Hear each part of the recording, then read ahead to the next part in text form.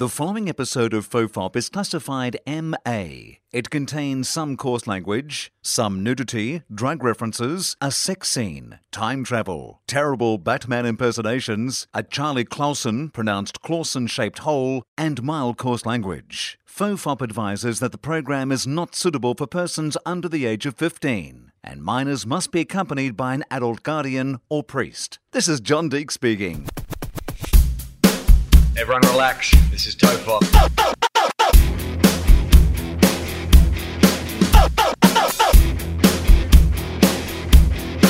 Ironically, I'm not relaxed.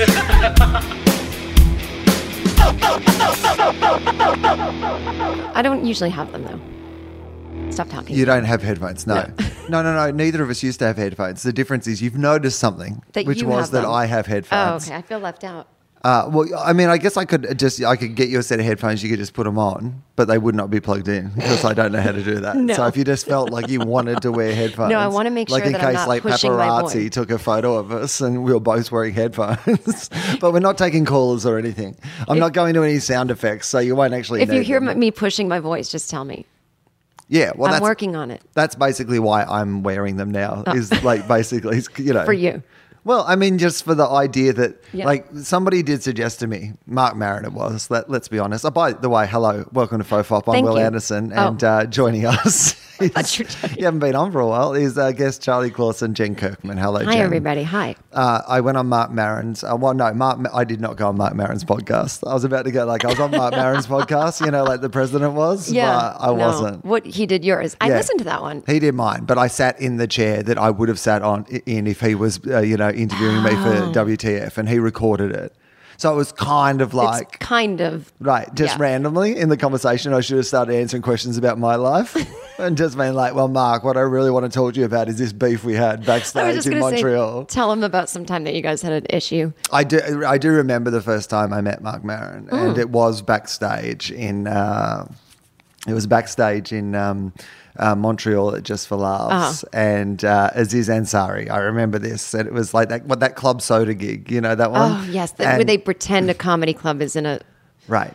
So Right? I think that. Yeah. So and he, like, Aziz does this like bit. It was really funny. It was about the thread count of sheets. A very Aziz sort of like, piece of material. And it was like very kind of high roller, high baller, but it was all about, the thread count of sheets. And it was fucking funny. Like, it was a really funny, you know, when you see someone for the first time and Yeah. you're like, oh, yeah, all right. This is like, you've got an attitude. I immediately understand what your point of view is. It's a little bit unique, but you're kind of talking about this like other thing. Like, it was still, I still think like one of the best things that I've ever seen him do. You know? Yeah.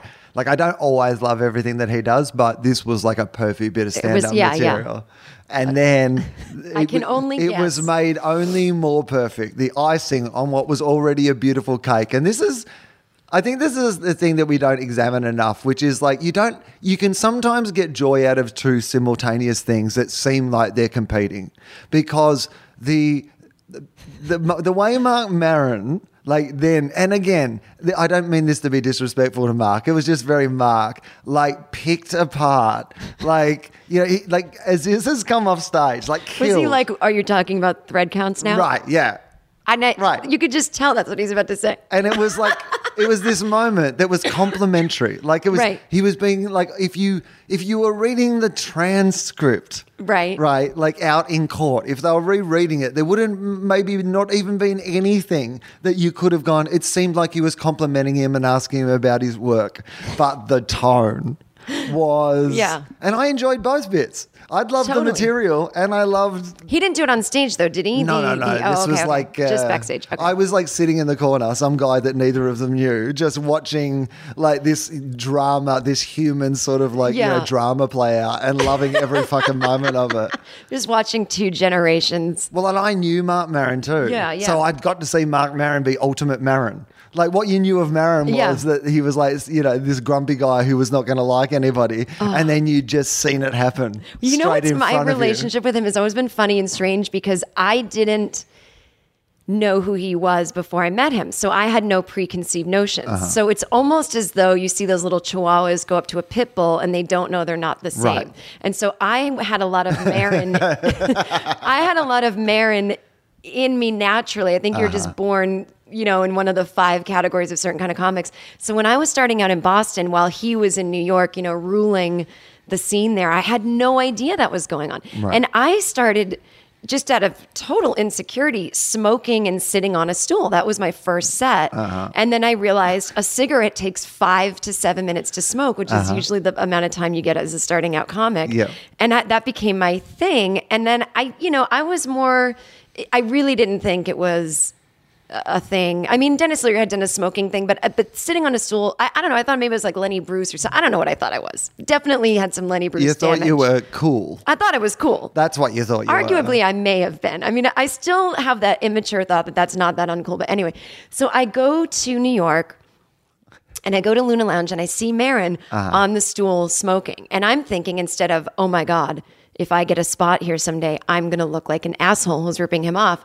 I instead, with all the confidence of a 22-year-old, think, yeah, that's like me too. And so when he gets off stage, I'm like, do you have a cigarette? Because you could smoke inside then. And he just looked at me like, I almost disarmed him because he couldn't believe that someone was just like talking to him as though he wasn't frightening.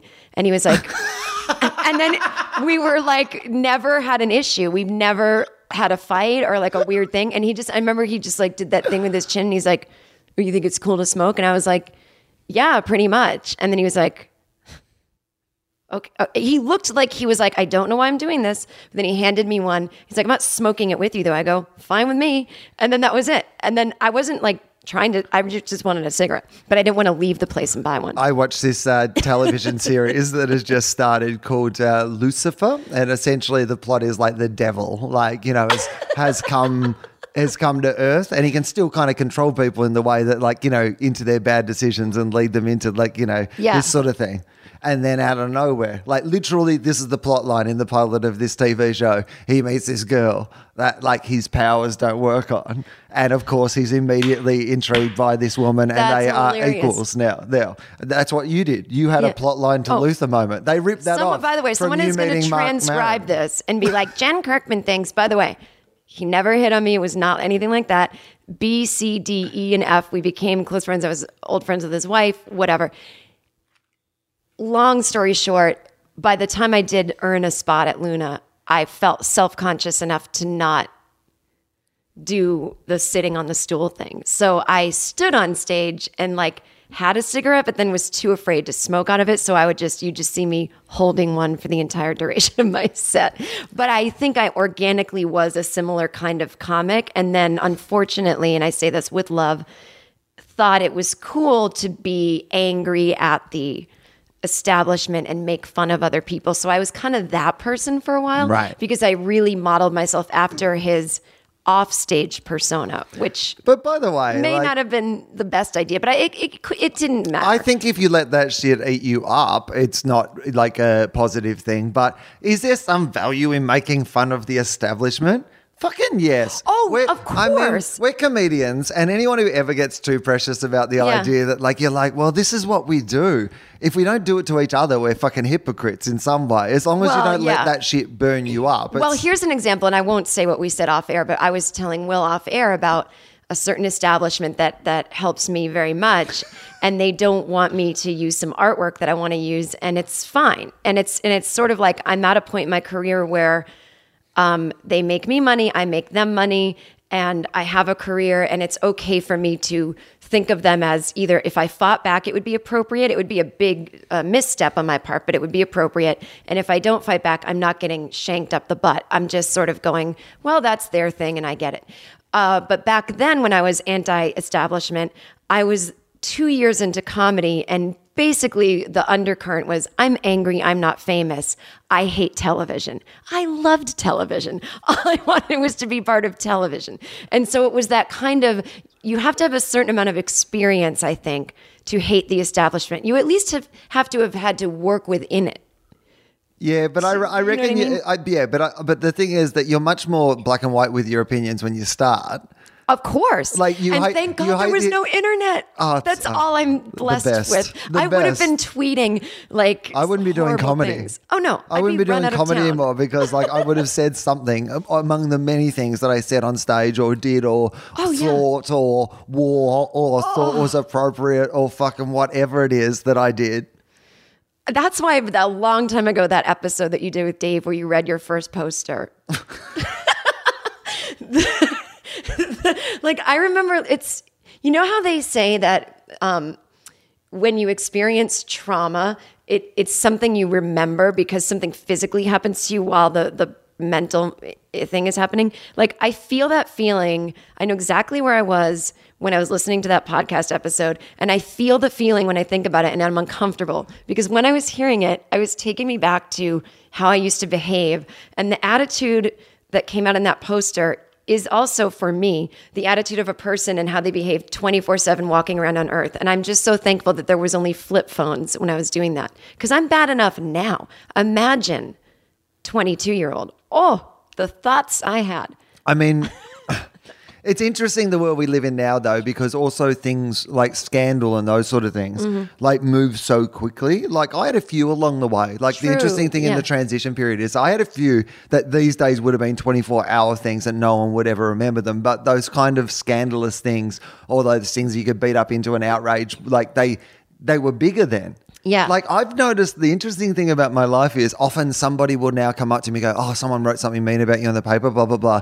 And it was like 3 weeks before and Yeah. I just never heard about it. Yeah, you know, yeah. like the column in the Australian newspaper, which is this like conservative newspaper in Australia that loses $30 million a year that Rupert Murdoch pretty much just pays for so he can pollute the Australian populace with his ideas while he doesn't pay tax in our country like a great Australian. Oh, he's not Australian anymore. He's an American. That's right. He gave up his citizenship for He business. did? Oh, he's a poison. He's the greatest poison that we've ever created I know he's in horrible, but Australia. who would give up citizenship to other countries? I mean, I'm he's fascinated with well that. for money because that's all he's ever been motivated by. Can't you Anyway, both? so he has this fan fiction magazine but he started the That's club himself hilarious. and that he pays for, and he has all these kind of like right wing crazies. And what is the name of it again? It's called The Australian. The Australian. Okay. Yeah. And it's like I think I subscribed to it on Twitter. so. Anyway, I'll unsubscribe. so the Australian newspaper, that I am just like it's essentially their editorials are the same every day, where they just like pick someone, Yeah, yeah. and then they just cut and paste in why they don't like this person, and it's for the same reason they didn't like the person from yesterday. But so sometimes that's me. Like, What did you know, do? I mean, just occasionally. I mean, I'm just everything they don't like, really. Right. You know? You Like- don't hate gays. Right. You maybe smoke a little pot. Yeah, totally. Yeah. You wear All that stuff. headphones and don't offer any to your guest. I mean, that one I did agree with. I mean, yeah. Sometimes they have a point. I mean, I'm the first to admit that sometimes the fucking criticism. It's interesting to me. The other day, I'll give you a little example. Is a woman wrote in on my Facebook page about coming to see me in a show last year, and a show that had gone very well. But she talked about how like the way that I was dressed and like the amount that I was drinking, she felt like it was really disrespectful to the audience. Wait, So- hold. Is this an American comedy club show or is this No. Australian? This was in Australia. Was this a Melbourne festival show? No, I was in Perth, Okay. and I was a bit surprised because, like, Wow. I've been, dressing badly and drinking heavily for years. And Wait, people have dressing loved badly? it. Don't you always just wear the same thing? I was a bit more comfortably dressed this night. I remember Okay. it specifically. But anyway, Yeah. but the fact that she kind of had thought that it would, the message that it sent was that You don't give I a wasn't, shit. that I didn't give a shit, was like that's the sort of thing where I'm like, even though that's the furthest from the case that it could possibly be, Yeah. it's part of the performance, that it's meant to be part of the performance. Right, like a Ron White And if I thought it has was, his and drink if in I his thought hand. it was making the performance worse, Yeah. then I wouldn't, do it. Like, but Yeah. the fact that it was being perceived that way is still something that I like to go, all right, well, okay, I can kind of take that on board and, make sure that isn't the perception that's going out there. Yeah, because there's a way to do it. Like you can own it. Like I'm the dude, this is my night out too. I'm the Right. dude that's having a beer with you guys. And maybe you don't have 3 on stage. You have one, I don't know, whatever. Right. Not that you did, but No, yeah. I possibly did. But I just think, I think about that too. Like sometimes people are totally right. And you're like, well, you're wrong about how much I cared, but you're right that you that perceived could something. be perceived in that way. Yeah. And that's fine. Like Yeah. I can take both those things. Yeah. I can be cool with the fact that like what your impression of that was what is incorrect. Yeah. Because I do give a shit. And I Sure. remember that show and I love those shows, and I actually did extra that night because the audience was so great. I did like an encore thing, which I don't normally do. So I remember the show specifically. Isn't that so funny? And It's I have always no like something problem like with- that. Yeah. No problem with the show itself. But do I have a problem with the idea that audience members who pay and come and see my show at some stage thought I didn't give a shit about them? Yeah. Yeah, I do. So if something is even mistakenly sending that message, then it's something that I like. That's feedback that I'm like, well, I'll take that on board. But I will say this, if it's a show you did extra and you were funny and people were enjoying it, that person who's having that perception, they might just be having a problem with your persona, if that makes sense, because Absolutely. you weren't Absolutely. shortchanging anyone or acting like you didn't care. So you have to go, I have a perception right now. Is that what's happening? No. But I'm not comfortable. Oh, maybe I just don't like this persona. I mean, the idea for me is always like when it comes to feedback. And I'm sorry I wrote that on your Facebook. When it comes to feedback or criticism, is that idea of like, well, it should only hurt you. You should only let it hurt you or bother you or whatever if you believe that the thing they're saying is actually true. And if you believe the thing they're saying is actually true and it bothers you that that thing is true, then maybe instead of getting upset about them, just fix that thing or do what it is you can do about that thing. Yeah. But if it's something that you don't believe is true, then you can kind of just let it slide and go, well, I don't believe at least half of that. But I'm not worried about the fact that it was at the end of the tour. I did an extra long show. I really enjoyed those shows. I thought that went well. Generally, this is like an outlier in the feedback I got to those sort of shows, whatever.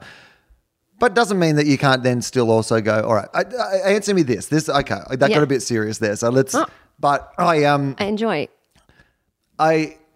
Twitter and you, we've talked about this a bit, Twitter and you. Twitter and you. I was tweeting, I was direct messaging Jen the other day, telling her that I wanted her to call her next show Not All Jen. I totally would, by the way.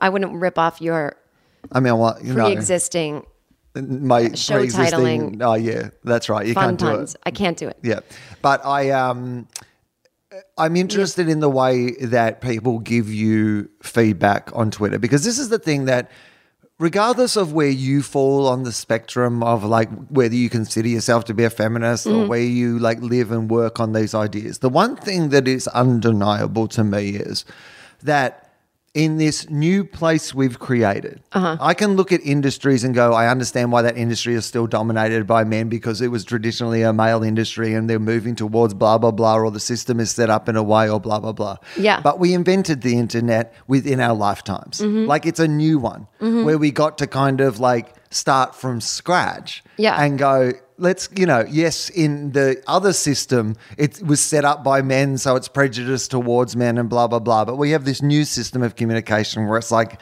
open and free. Yeah. So we'll finally get to find out what we're like as human beings. Yeah.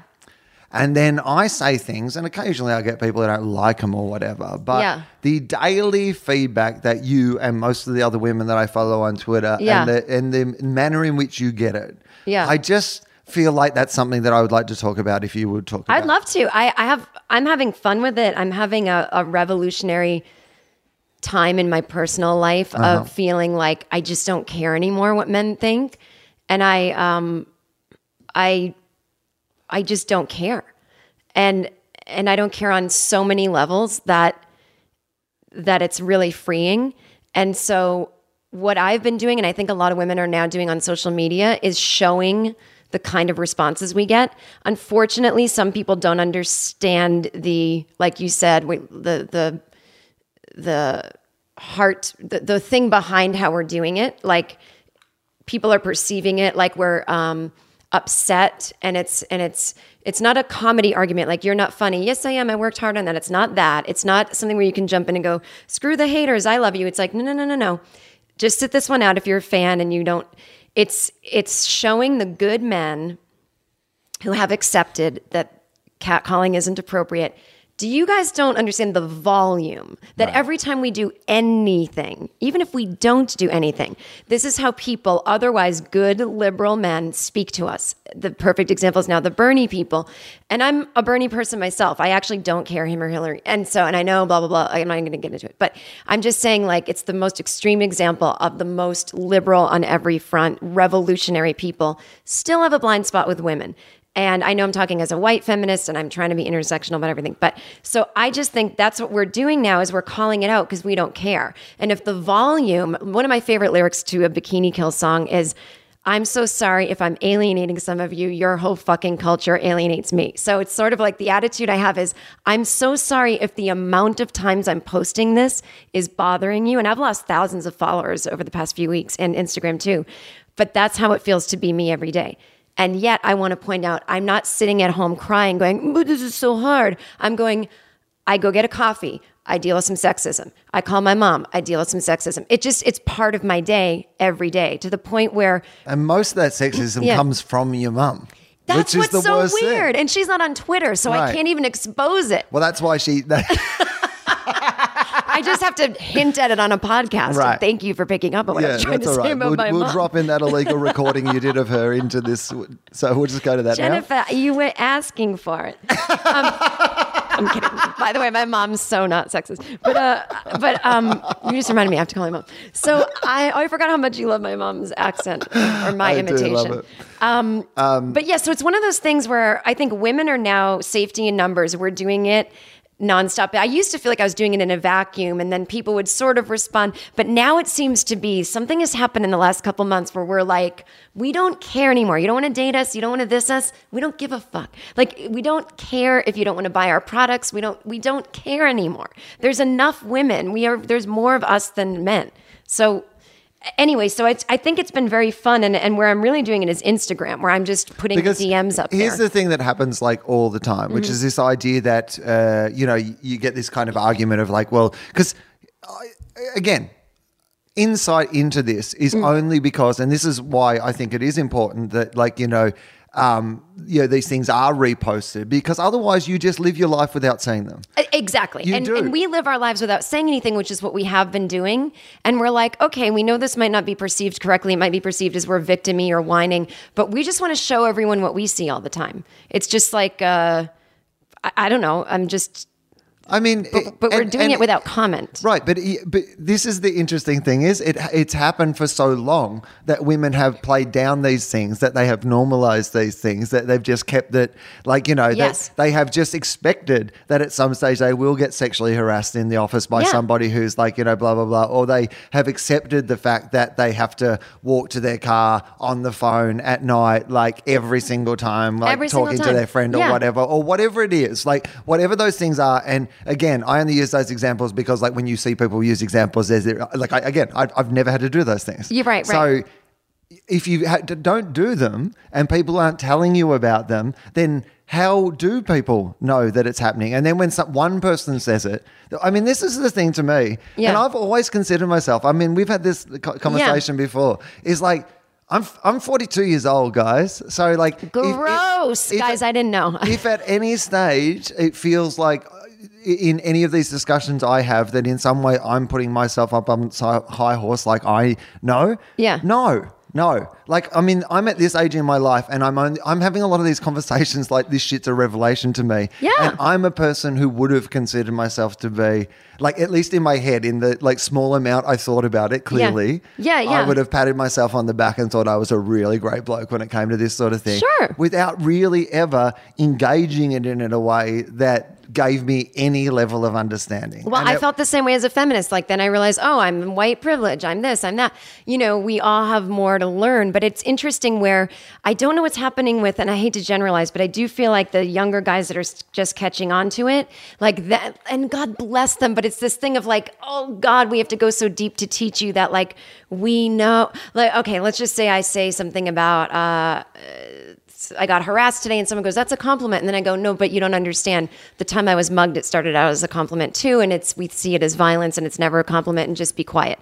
Then a guy will be like, this might be of interest to you. And it's an article about how women don't feel safe at night. And I'm like, oh yeah, sweetie, I know. I'm I'm one of those people. Yeah. Like, and it's sweet, but they're kind of like the men that immediately get on board, they start teaching the women. It's like, oh, guys, you're supporting in that annoying, like, so now feminists make fun of the male feminists with their, like, I think they even did a sketch in that show Portlandia about it, just like the meeting of the male feminists, like how proud they are of themselves. It's like, oh God, it's so, and we don't want to be, but you know, it happens with racism too. Like the Berkeley kids getting way too excited with Black Lives Matter. It's just a bunch of white people wreaking havoc. And everyone's like, no, stop doing that in our name. So it's tough because I just want people to go, how would you like us to handle it? And then when they ask, I'm like, oh, go figure it out.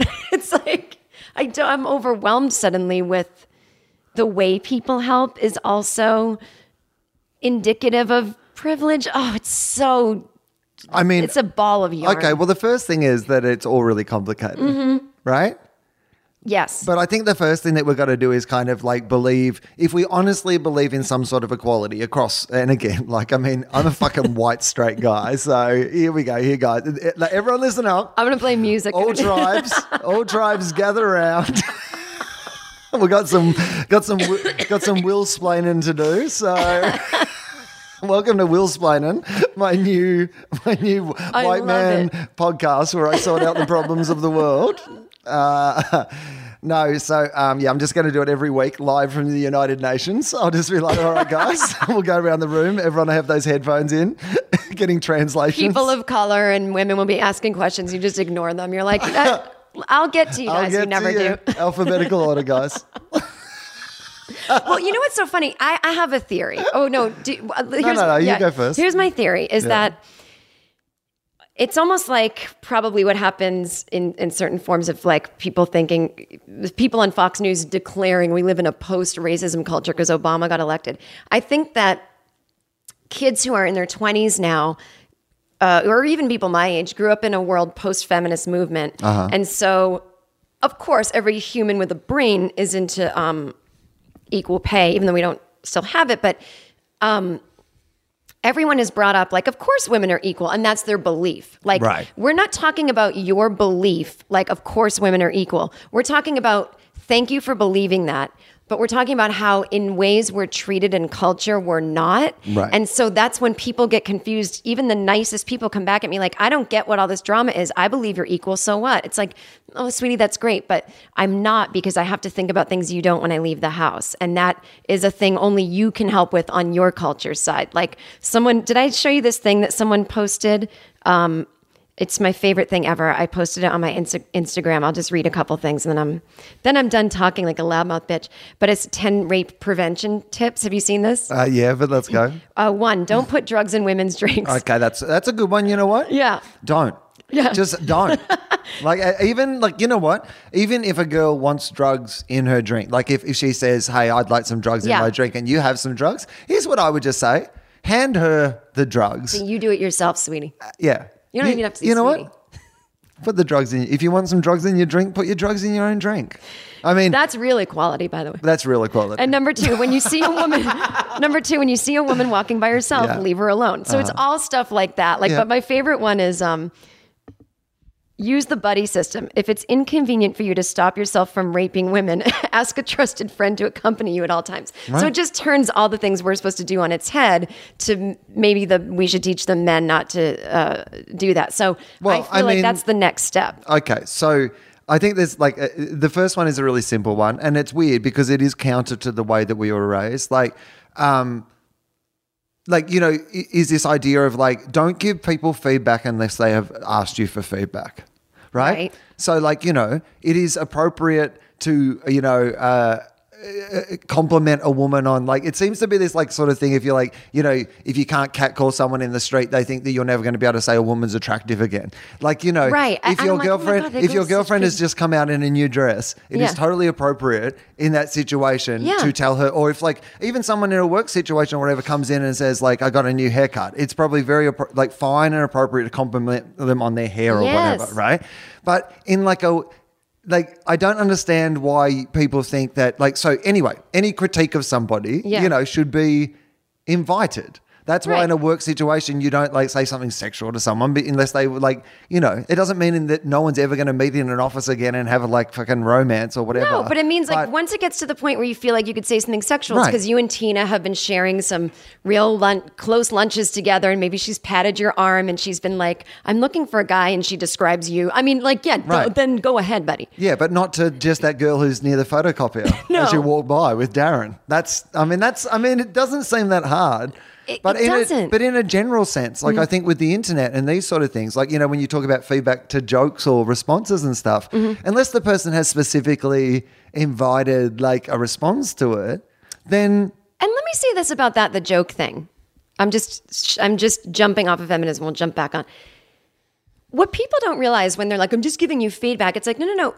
Comedians ask for your feedback. You know where we ask for it? In Right. clubs. If you don't laugh, we don't just go, "Fuck you." We go home and we think about why you didn't laugh. And we analyze that we maybe didn't say it correctly. And we keep working on it so that you, the collective audience, will laugh. And sometimes we drop it because you all have voted each night in different cities. That's just not funny, or you're not doing it right. So The idea I that resent the idea that we don't go to the public for feedback. more than anything, comedians work in a feedback industry. Yeah, we just don't and want are notes on Twitter. Respectful of that. Like, you don't become Yeah. a good comedian if you don't engage in the idea of trying new ideas and seeing if you can make them work in front of an audience. Mm-hmm. And we do that.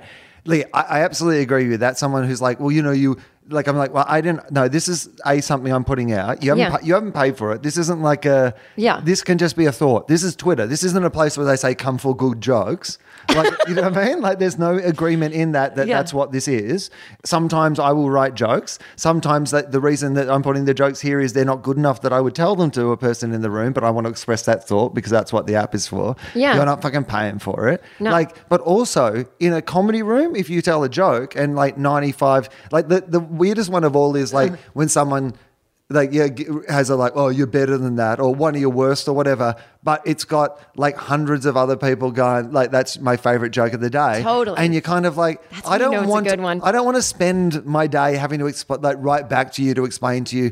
Comedy is actually subjective, but Yeah. on today's vote, I don't give a shit about you. Like, this one has really landed. Yeah. I'm very, very happy with this joke. And just because this idea that just because you didn't get it or didn't like it or didn't respond to it in the way that these other people did respond to it. Yeah. Like, so in a club, you tell the joke and one guy doesn't like it, you don't even know. You have no idea. It's I'm asking for feedback all the time from friends, from family, from Yeah. people I trust. Right. But the agreement of this isn't that everything comes with like constant feedback that will be, because to be honest, that would just stall the creative process at the very least. And also it's what we accuse networks of doing, is taking the feedback of focus groups and just making things that, Mate, I didn't ask for notes. yeah. That's what you should say next time. I'm like, I'm an auteur, no notes.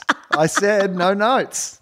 I'm just going to No, tweet that. no notes or I walk. I'm going to start charging for Twitter so that Right. I can say, oh, no, that would defeat the purpose of saying you're not paying. For feedback. Yeah, no, I'll say, so it's like, you can pay no $5 problem. a month if You you can pay want to give me $5 if you want to give me some feedback. Yeah. It's $5 a month. And I can't say anything snarky to you. There'll be Right. like a thing that prevents me from writing anything bad back. Yeah. Anyway, but go on, back to In fact, feminism. I have to write. This would actually, you'd probably make a lot of fucking money. Like, if you gave people the opportunity, they should subscribe, whatever. Mm-hmm. Let's go a bit higher than 5, because I think it's going to be for a real core audience who'll really be willing to pay for it. $20? $20. Okay. $20 a month, and you're allowed to give whatever feedback you want on your act, and you have to write back in return to show that you've read it. So this is the bit, because otherwise you could just be like putting it in a fucking file and not reading it. Right. To show that you've read it, you have to write them back 25 words, just that gives them you don't have to change or anything. Okay. But you have to acknowledge that you read their feedback. And then you have to kind of just 25 words back. Does it have to, can I use $20 a month. Can I use can I use like a static response and say template? the same thing to everyone? Yeah, a template. I mean, you can have a template, but People are gonna figure it out after a while, though. Has to be personalized in a couple of ways, though. Like, so you don't Dear have to. James, thank you for your feedback. I certainly will take it under advisement, James. Dear No, Lisa, there has to thank be at you for your least one. feedback. Oh. There have to be at least one line that was specific to the letter. So you'd be like, I do somewhat agree with what you said about the pants, or whatever. I would do this. I'm like buying a car in my head. I'm like, give me that money. I would totally do this. Personalized number plates of feedback. Because I would be less, not offended, but I'd be less annoyed because I'd be like, well, they're paying to say Right. this. and I'm going to go buy myself a car. Well, that's what I always say about free tickets. If somebody gives me free tickets to something, if I did not like it, I shut up about it. Yeah. And if I liked it, I spread the word. If I paid for tickets, if I did not like it, I feel free to, like, as any audience member should, to say they didn't enjoy it. Right. You don't have to write the person of the performance you saw. I mean, sometimes you'll leave a message on their Facebook page about their alcohol problem. Oh, that's so great. Dear Bono, I didn't like... At one point you turned around and I didn't feel like you were engaging with me. Wait, what were you saying? Will-splaining. You wrote something down. Oh, okay.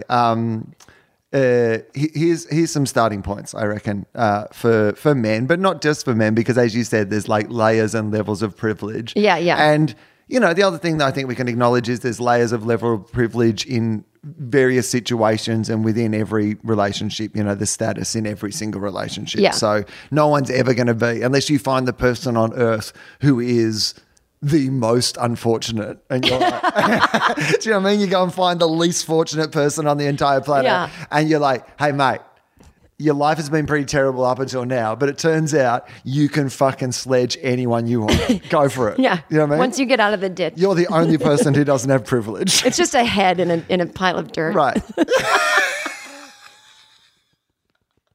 He's gay. He's a woman. He's gay, straight. He's trans. Right. He's every color. He's everything. And he's just a head. Yeah. And he's poor. And his family was poor. And he has 3 degenerative diseases. All the diseases. Yeah. All the diseases. Listen. Believe. And have good intentions. There's my little This sounds like a religion point. you could start. Because I think the thing that we... Believe is the most important. So, but I think the most important one is listen, he says, cutting you off. I didn't say, hey, you fucking asshole. I didn't say believe was most, did I? No, yes. Well, you have to listen before you can believe. Because you have to listen first. Yeah. You have to listen because here's the mistake you made in the past. And where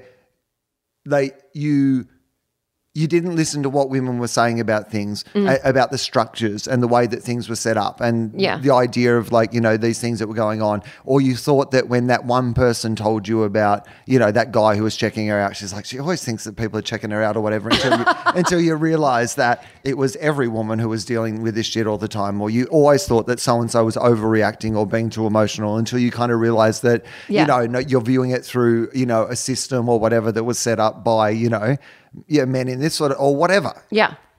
So firstly, you got to listen. Yeah. But the second thing you got to do is believe people when they tell you things. You don't have to have experienced everything personally. Yeah. I think that's the thing. And it's not just men, but they said it was a phenomenon that kind of happened after the OJ trial and it changed the way people looked at justice, which is like, if it's not on tape, I don't believe it. And it's like, oh my God, there's got to be some value to people's experiences, but there really isn't, not just in men, women stuff, but like across the boards, there's a whole type of person that just does not believe anything unless they see it, which is really dangerous. It's kind of crazy, this world that we live in, where we just if you honestly believe in equality, so often, people will say publicly that they believe in equality, and yet when the people who are not equal say that they're not equal, there's a million excuses to not believe that. Yeah. Well, it's funny. I was listening to. They don't want. We don't want. I guess but those people probably don't want arguments. They want for people to acknowledge that what they're saying is true, and then no one wants move to forward. Yeah, no one wants to argue. I've had conversations with guys that I think will be one sentence. I'm like, what's funny is this and that happened, and they're like, well, and I'm like, oh God, are we gonna have an? If get it. If your tweet reply it starts with well or actually, just don't send it. Just have a little thing. Put it in your drafts. Just put it in there. Wouldn't that be great? If it just starts with well or actually, it doesn't go through. A well or actually blocker. This is actually every guy out there who wants to start a tweet that either starts with well or actually or deep down starts with it. Put it in your drafts, and then at the end of the week, see how many you have, and go, "Oh, I'm an asshole." Right. Who appointed me official internet corrector? Well, it's funny because that's the first thing you've got to think is when did you become the internet's footnotes? This person did not invite your, well, actually. Well, then people Like, go, well, well- you're free to say what you say. I go, Yes. yeah, I said it in general on a tweet, and then But- you can tweet on your own thing. Absolutely. I'm not Yeah. like, say whatever you want. You just don't have to say it on my Facebook page. I didn't say it on your Facebook page. You know? I mean, that person who paid to see my show and thinks I'm a drunk, fair enough. They paid I for a would love ticket. if when you- and they are they're Will free to becomes have the their new opinion. like male spokesperson for feminism, Yeah. and like women are going crazy, and he's like a genius, and everyone loves him. He's going around the world.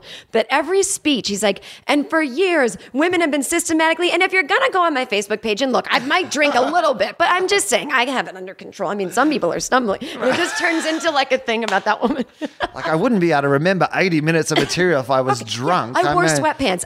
sure. Hey, do you fly to America 6 times a week? I don't think so. You know what? My I had legs bad hurt. hips and I was just wanted to be comfortable. I thought everyone was having a really good time. And to be honest, I thought the way that I was dressed was kind of juxtaposed with the intensity of the room. This is and you like on the I was Washington Mall. I was kind of trying, to be honest, to juxtapose and create an environment of familiarity and like relaxation within this giant convention hall that I was actually performing in. And I actually thought... Millions of people walking away. It's just like, wow, he got bogged down on a bit of a side note. But so comedian Eddie Griffin was saying, not that articulately, and that's not a racial thing. He was referring to the women that Well, accused. now you've made it racial. Well, of course. I just Yeah, wanted to by point that saying out. So it's like, well, actually, Yeah. when you say articulate, he was calling the women that accused Cosby of rape bitches, not bitches like they are bitchy, but just like that's his word for women. So I feel like even if that's normally your word for women, which is fine and fun and kicky, just maybe not the time you're arguing Right. against their rape accusations. But he said, you know, like, why would you go in a room with him if he's a known rapist? And I was like, that's why they went in a room with him, because he wasn't a known rapist. Right. The reasons you believe he's innocent are the reasons women went into his room. You dumb fuck. Not you. I went into it, no, me as well, because I went into a room with him. You did? Yeah. I mean, not in this situation, clearly. Imagine No. if this, I'll reveal it now. Well, That's my big break in America. Keep it a secret for that long. Yeah, no. I went and saw him at Just for Laughs in Montreal like and did he 3 call you years backstage ago, to give, like, a or whatever. comedian hang? No, I mean that I went into like a show to see him, Oh. but I work in the comedy industry, and Yeah. I went with people who work in the comedy industry to see Bill Cosby 3 years ago. And from what I've learned since then, apparently most people in the comedy industry knew that Bill Comedy was Bill Comedy was. Will has 4 beers and he's spilling them on the table wearing Right. sweatpants. He just doesn't give a shit about I this podcast, you I guys. haven't had a drink I know he today, hasn't. and this is how I talk. I slur all the time I'll get back to that without woman. drinks, and I'm like, no one believes me. Like on my podcast, I'll be like, anyway, I'm like, I'm having tea. But Right, I'm like, I really wanted to say back to this woman, like it's obviously affected me in some way because I've talked about it 15 times. But it was like, no, the alcohol actually makes me love you guys. To be honest, without it, I may tire of you. oh my God, you It's should. something I've been looking forward to. We Yeah. go, we have a drink together, I tell some jokes. Oh my God, you should say that. Anyway, yeah, but you're right. Maybe the I'm not- people that were with you were I can drink complicit. at home by myself. I'm not going to have a night off drinking to go to Perth. Come on, guys. No, so I mean, my point being Mm-hmm. that how can we expect the women to have known, Right. when 3 years ago somebody like myself who worked in the comedy industry, who was at the biggest comedy festival in the world, Yeah. was going to see Bill Cosby, and everyone was excited. Not one person said to me, "Hey, you know." Like, because it's not like I would go and see Bill Cosby now. No, I wouldn't now. And I didn't know and either so back people then. knew then, Yeah. right? But no Oh, one was yeah. telling me. So how would the women know? No. Like, and, I'm in the industry. I was buying tickets to the show. Like, I mean, like, how would they know? and a lot of them were, someone told me a story recently of a woman. It's someone he knows. It's like, I probably shouldn't tell the story. Who cares? A friend of mine's wife. A friend of mine's wife was The start of every Law and Order episode. my friend's wife was a model as a teenage girl, and Bill Cosby came to her high school to speak or whatever. And he asked to meet with her because he thought she was very beautiful and he could get her into TV and get her some work. And she went home and told her dad, and her dad was like, I'm coming with you to the meeting. And they go to the meeting, and Bill Cosby is like, clearly like, oh, and the meeting is 1 second long. And he's like, yeah, I mean, you could probably be a camera person, or, you know, I'll keep it up. And then like left. And then another girl from that school, also a model, had a meeting with Bill Cosby. She did not bring her father. The meeting went differently. Right? So it's like, there's no way that you would know because he's seemingly a normal person in show business who's just saying like, hey, let's meet about your career. Who wouldn't want to have a meeting about their career? I mean, most women are like sketched out, but at that age, you haven't had that first experience yet with sketchy men. And even if you have, you're like, well, at least he's one of the good ones. I have so many friends that I think are the good ones. If you called me into a meeting at midnight in a hotel room, I would not be like, and Will's going to rate me. And ever. Even if you gave me 3 pills, I'd be like, oh, Will has some new drugs. By the way, I don't do pills and Will does not give drugs away. But, it would be like, and they'd be like, how did you not think he was going to do that? It's like, I don't know, because he's my friend, you dumb fuck. Right, because this is the world you live in where a lot of the time it ends up being your friend or your boyfriend or your partner or whatever it is.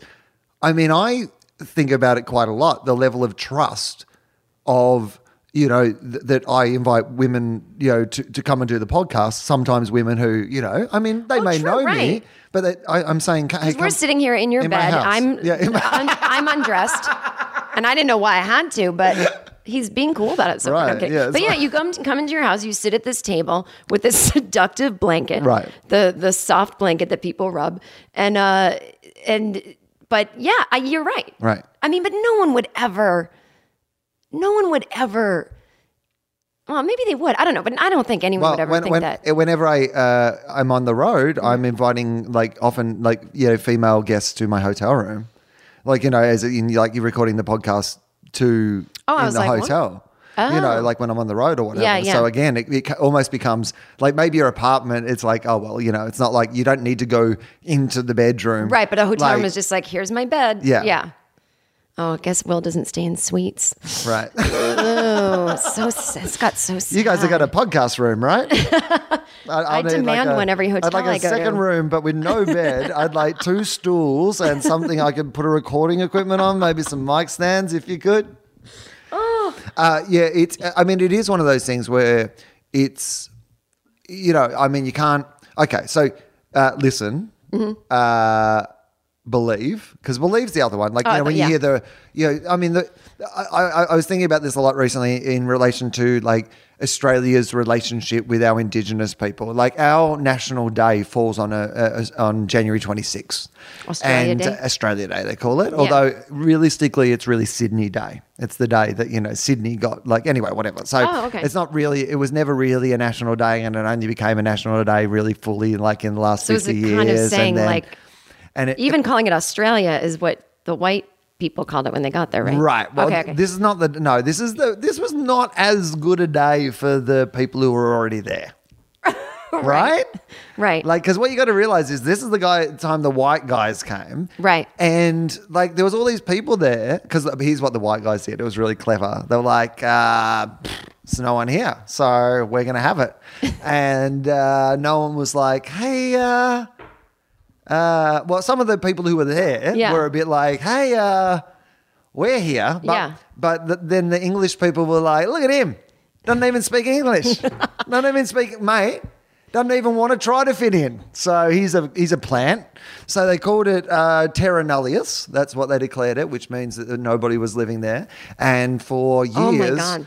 For years, until 50 years ago, Indigenous people were essentially flora and fauna in Australia. The people who were there, the longest surviving human beings. They were there for 60,000 years, surviving on this giant continent. Yeah. And then the English rocked up and were like, hey... You know how everything's been going fine for you guys? That is over. I saw that exhibit in the Melbourne Museum last year, and I walked out so angry. I mean, it's crazy. Because I love the Australians, and then I walk out, I'm like, you fucks. But the same in my country, too. You've got to remember, it wasn't Australians. The thing that I was not the first person to make this observation, but I think it's our good starting point to talk about it. It was not Australians who did it. The English. Because that's the thing, modern day. Well, it's not it's the English who came here. It's the English who fuck shit up. I'm a quarter English. Yeah. But remember who it was English. It wasn't Aussies. We didn't fucking come over on a boat. Aussies. English came over. You wouldn't have been that organized. No. I know it wasn't you people. Yeah, we would have been blind. On a boat for all that time, we would have been blind. In your sweatpants. Not giving a shit about what people thought of you. Aussies would have got there. They would have met the Indigenous people. They would have seen a didgeridoo, thought it was a bong. Relaxed. We all would have sat around. We would have had a great time. I love that in your version, you still wouldn't have annoyed the people and their pre-existing. I mean, we would have annoyed we wouldn't have them. Killed them. But we would have moved, like Australians do when we go overseas. There would have been like, can I stay on your couch? Yeah, we're just like, we'll hang out, guys. You guys seem chill. I love it. Oh, I forgot my bank card and the fees are a lot. You guys will pay for it, right? You guys. So we've got to like believe these people when they tell us their stories, and when and ask them how they think. They're not looking for us to solve it. Yeah, they're looking for us to say how do you think it can be? And a quick caveat to believe: it's not even the literal, as well as it is. It's not even the literal like, oh, I don't think that happened. But when someone goes, oh, this guy was doing this, it's because of his ingrained thing to look at me as an object. They're like, no, it isn't. He just thought you were pretty. I'm like, that's not believing. Right. That's like, whatever it's called. It's called something. I don't know the name. Yeah. Just tweet me if you think of it. You send such mixed messages about whether people should contact you or not. I love doing that. Yeah. And then the final one is really just have good intentions, which is like that you genuinely like that you like. So for example, when it comes to, speaking about feminism or whatever, hopefully your intention isn't to go to everybody. Hey, some guy like said to me like, he goes, oh, you just love, getting all those pats on the back from people by talking about asylum seekers. And I was like, who's patting you in the back? I was Have you ever felt a back no one pat? ever pats me on the back. Yeah. Secondly, I would not enjoy that. Please don't touch me without my permission. Right. Thirdly, you don't get, I mean, occasionally someone will like a routine or whatever, but the idea that there's a big market out there to be, it's not, try to have good intentions. I'm sure when I speak about racism, anyone of color following me is like rolling their eyes like, good for her about Jesus. Right. No one's like, Jen, that was amazing. Like no one can. I mean, it's good to do, but I'm just saying like, please, there's no pats on the back. And if they happen, you would be horrified. You'd be like, oh no, don't. This is just common sense. And this all comes with the caveat also that I know there's a million other things that I don't know enough about yet that I will hopefully endeavor to know more about as well. Like, Same here. Right. It's not like I'm like, oh, well, I get it all now. Nailed it. Well, there's some people out there like that. And it frightens me that you just have to stay open-minded, I guess, which is part of listen and believe. The world, here's the thing. Like, I mean, I get it. Like the comfort of being able to just go, this is where religions come from. The idea that there's like 10 rules and as long as you live by those rules, then everything's going to be fine. What a great comfort to have like an agenda and a set of things that you can just believe. Oh, yeah. Because otherwise you have to surrender yourself to this idea that fucking life is unexplainable and we will never work out what the true meaning of it is. And every day we have to like work that out by ourselves, which I understand is fucking overwhelming. Like, why wouldn't you want to just subscribe to an ideology or a thing or believe that your work is important or that your, passion is important or whatever? Of course, because like otherwise, I know we've talked about this. I don't have that. I literally don't care. Couldn't care less the meaning of life. Don't care if anything I do is important. Right. So why do you do it then? Because it's fun. Is that it? Yeah, because I'm here. I got to distract myself from the fact that I'm terrified to physically die. Why don't you do other stuff? What other stuff? I mean, whatever other stuff. I don't know. I guess my heart didn't direct me that way. Okay, but so what? But like, I mean, comedy's pretty hard. Like, why? Yeah. Like, why would you do that if like? Why would you put like yourself through this idea that you have to like deal with all these like men on the internet and all these people, blah blah blah? Like, why that? If there's no like, why that? Because I don't do it because I think there's some meaning later. It just truly just like I feel like whatever. Why not just go to yoga every day? For because I don't enjoy that enough. I don't enjoy that enough. It doesn't. By the way, though, part of me feels like if I had. As I get older and I have more curiosities and I'm aware I have less time, I don't just want to be so single-minded and just do the same thing over and over. So I would like a life that's a little less work, a little more looking into hobbies and traveling for fun instead of traveling for work. But I'm just not possessed by leaving a legacy or being talked about as important. I really just want to get paid well. But otherwise and that's just to fulfill my human, greed and fun. But I really don't care what like when people get all distraught, like, what's the meaning? We're doing this and people are dying. It's like the people that are dying would love to be doing this. So don't stop doing that for them. And also just, you know what I mean? I mean, no one in a third world country. I'm not sure I necessarily 100% agree. That's fine. But when people are like first world problems. Well, actually, Jen. Well, when I'm thinking of it this way, like no one in a third world country. I'm going to remake the movie Love Actually, but I'm going to call it Well Actually. And it's just going to be. Do you know how funny that would be? That is an easily done 3-minute Funny or Die That's sketch. my Funny or Die. Yeah. It's called Well Actually.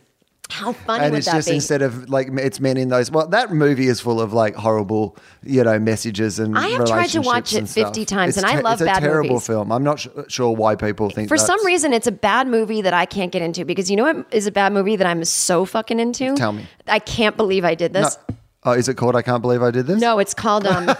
It's the one with Kate Upton, Leslie Mann, and Cameron Diaz, and they all find out the same guy. Oh, what's it called? I mean, I know the one you mean. They're all dating the same dude. Yeah, one is married and the two are his mistresses and they all find out and they all gang up. It was like this generation's First Wives Club. Totally. Yeah. Well, I'm going to say that when it first came out, I was like, fuck this shit. This is so stupid. And then I was at this place called Dry Bar where they just style your hair and they had it on the TV with subtitles. Not subtitles, but closed captioning because you can't hear the volume with all the hair dryers. I mean, subtitles and closed captioning are pretty much the same thing. I just didn't want people to think it was a French film. They're not translating it. Yeah, okay. Yeah. And so Kate Upton let us speak French for this film. Oh my God, I have something to say about her in this movie. So I'm watching it and I'm like, I'm into this and I don't want it to end and I don't want to leave. And when I got home, I fucking bought it on iTunes and watched it. It was like, I'm so into this movie. You can tell that Kate Upton's character perhaps had more lines written for her. And then maybe somewhere during the filming, they were like, okay. And they gave the lines to the other women. And she just every once in a while goes, I can't believe it. Something like that. Because I don't know if she's the best actor, but I do love a dumb movie. She's not an actor though either. She's like a model, right? She's a model, yeah. Yeah. But so is Cameron Diaz, but she's got the chops. She's kind of a fun thing to watch. She's on more screen. an actor than a model. Though. Yeah. She crossed over. Like it's hard to just kind of nail both at the same time. Like you can be a slashy, you can be a model / actress, but I feel like you're always one foot in more camp than the other. That's all I'm saying. It's hard to be a 50-50 in that world, I reckon. It's hard, but I've been doing great with it. But no, I think I love bad movies and I've wanted to get into Love Actually. Mm-hmm.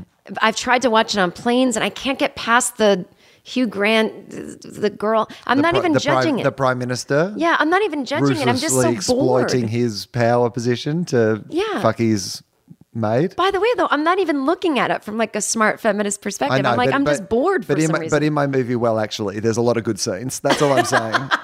There's that weird one where you haven't seen to the end, but there's this horrible scene where like essentially the best man is in love with like Keira Knightley's character. She's getting married to this black guy, and then the sheriff from The Walking Dead is in love with her.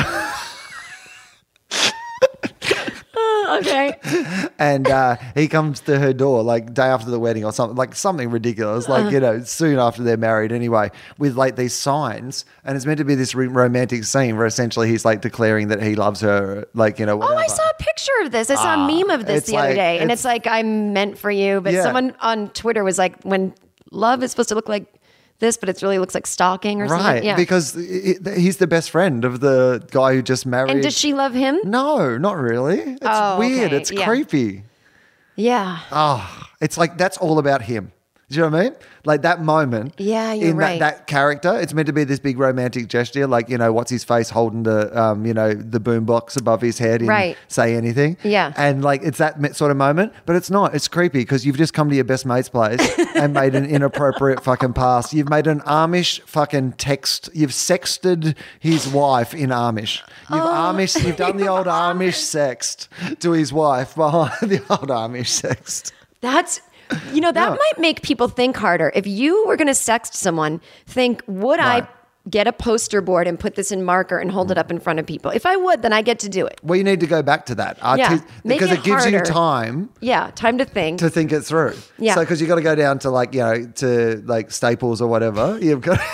If you want to take a dick pic, get an old-fashioned camera. Right. Give Polaroid. it to CVS. What about Polaroids No, again? you have to have someone else develop it, okay. and you have to pick it up at CVS. Oh, yeah, okay. And then you have to bring it somewhere and get it blown up. Right. And then you have to go, and then you have to go to their house. And that's a cooling off period.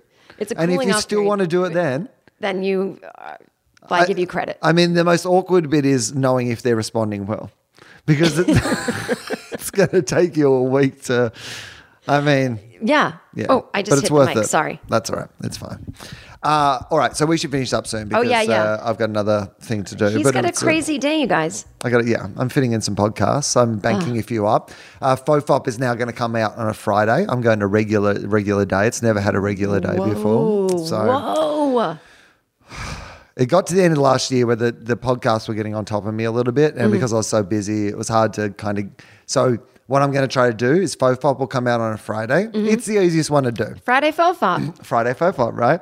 I've done like 200, this will be like 237 or 8 episodes. So I've done the most of this, and it's the easiest to do because I'm mostly at places where there's comedians. So it's the easiest one to get done. Yeah. Charlie and I are going to try to get back to doing weekly-ish TOFOPs. That'll come out on Sunday night, which is always when TOFOP used to come out originally. And then Philosophy, which I'm going to try to do every second week for a start. I'm a big fan. I love that podcast. It's hard for me to do, but I do want to try to get back to doing it a bit more regularly. So what I'm thinking is, because it's a bit longer normally as well, and people kind of, it feels like every second week will probably be fine. So I'm going to try to do it every second week, and that'll come out on a Wednesday. So there you go. Wednesday for Philosophy, easy to remember. FOFOP Friday. TOFOP Sunday, you just have to. That doesn't make sense. Have to do that one. Tuesday. I mean, technically that would be the best day to do it. Technically, actually, and maybe, actually Wednesday. We'll be doing actually Wednesday when we correct. That would actually be a good. Actually, that's your show next year. Will actually no, because it revolves around everyone knowing the pun actually. So we have to get that big enough by next year. It's going to be huge. I bet it's bigger than you know. I mean, this was really my year if I was ever going to call one Netflix and Will. Like, this was the moment. Fuck, but it was like, I missed it. That's because okay. I just didn't know if it would be around long enough or if people would know it enough. But then people would get confused. Ow, it's only on Netflix. No, it's a live show, you stupid fucks. Oh, yeah, all right. I've already been through that with Free Will. So, oh, my God. I mean, wow. Why don't you call it Sweatpants and Beer on Stage, Will? Okay, well, I mean. Sorry. I'm going to. Why don't you call it Doesn't Give a Shit About His Audience? Yeah, Will? it does. Fuck you guys. The show. Anyway, we have a Patreon as well, which is a place you can support the podcast.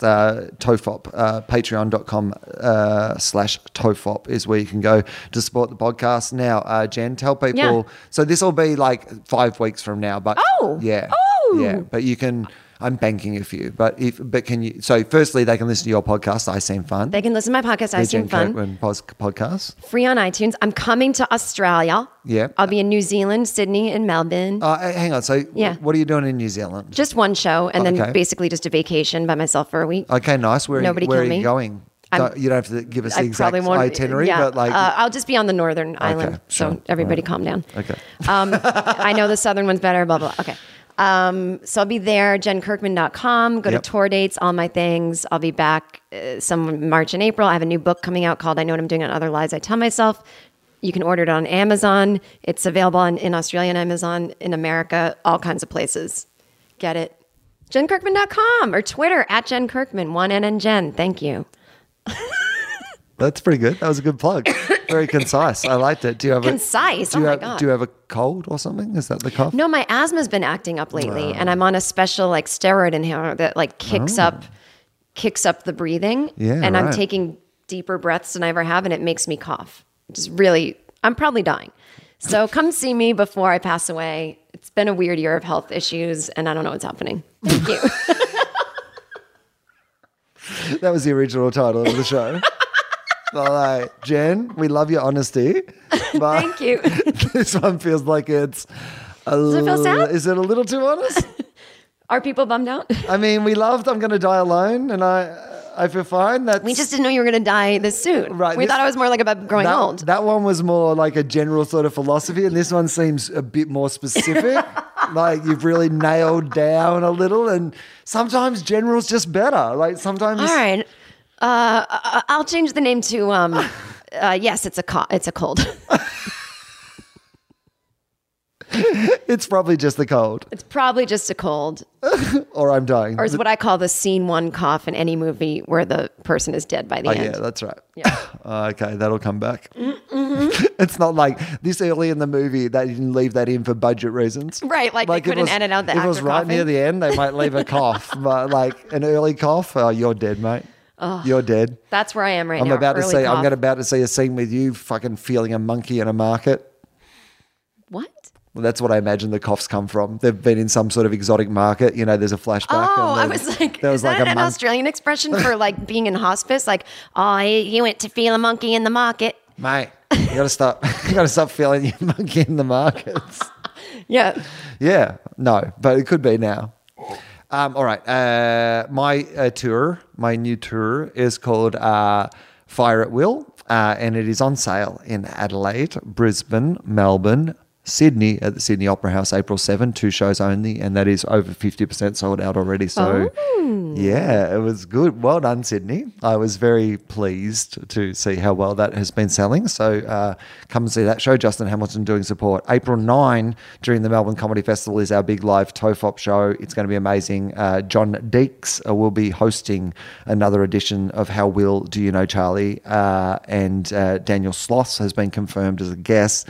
Justin Hamilton will be a guest. Jen Kirkman will not be a guest because she's leaving before it's on, but she would have been. Yes. Maybe I would have been 100%. Maybe we'll get you to record something and we'll just insert a little Kirkman in. love You know what I that. mean? Like we just have a little. I'm so down for that. We could have like a Robo Jen. Hologram Jen. Yeah, we could have a hologram Jen, like the Tupac hologram at Coachella, or the fact that like Ice Cube's going to get back together with NWA at Coachella, and so I guess there's going to be like an Eazy-E like hologram. Oh, that's maybe I'll make a Jen mask, and you can all put it over your face, and then play some audio from me, and then put the mask down. We could have a Genogram. That's what we'll have. We'll have a Genogram. Okay. So, okay, that's good. Put it I'm down. into that. Okay. If All someone right. out there can design that. Yeah, I get mean, on look, it. it'll be an artisanal Genogram. It will be like, it's old school. But and then in Perth. Perth is on sale as well. Perth's not selling quite as well yet, but it's further away. Come but on, get Perth. on board. Open up your Perthas. You know what the other thing about Perth is? I did just recently do a show in Perth. Oh, sick of you. I've brought Perth back into, because I'm trying to do all my Australian touring at the same time. Makes now. sense.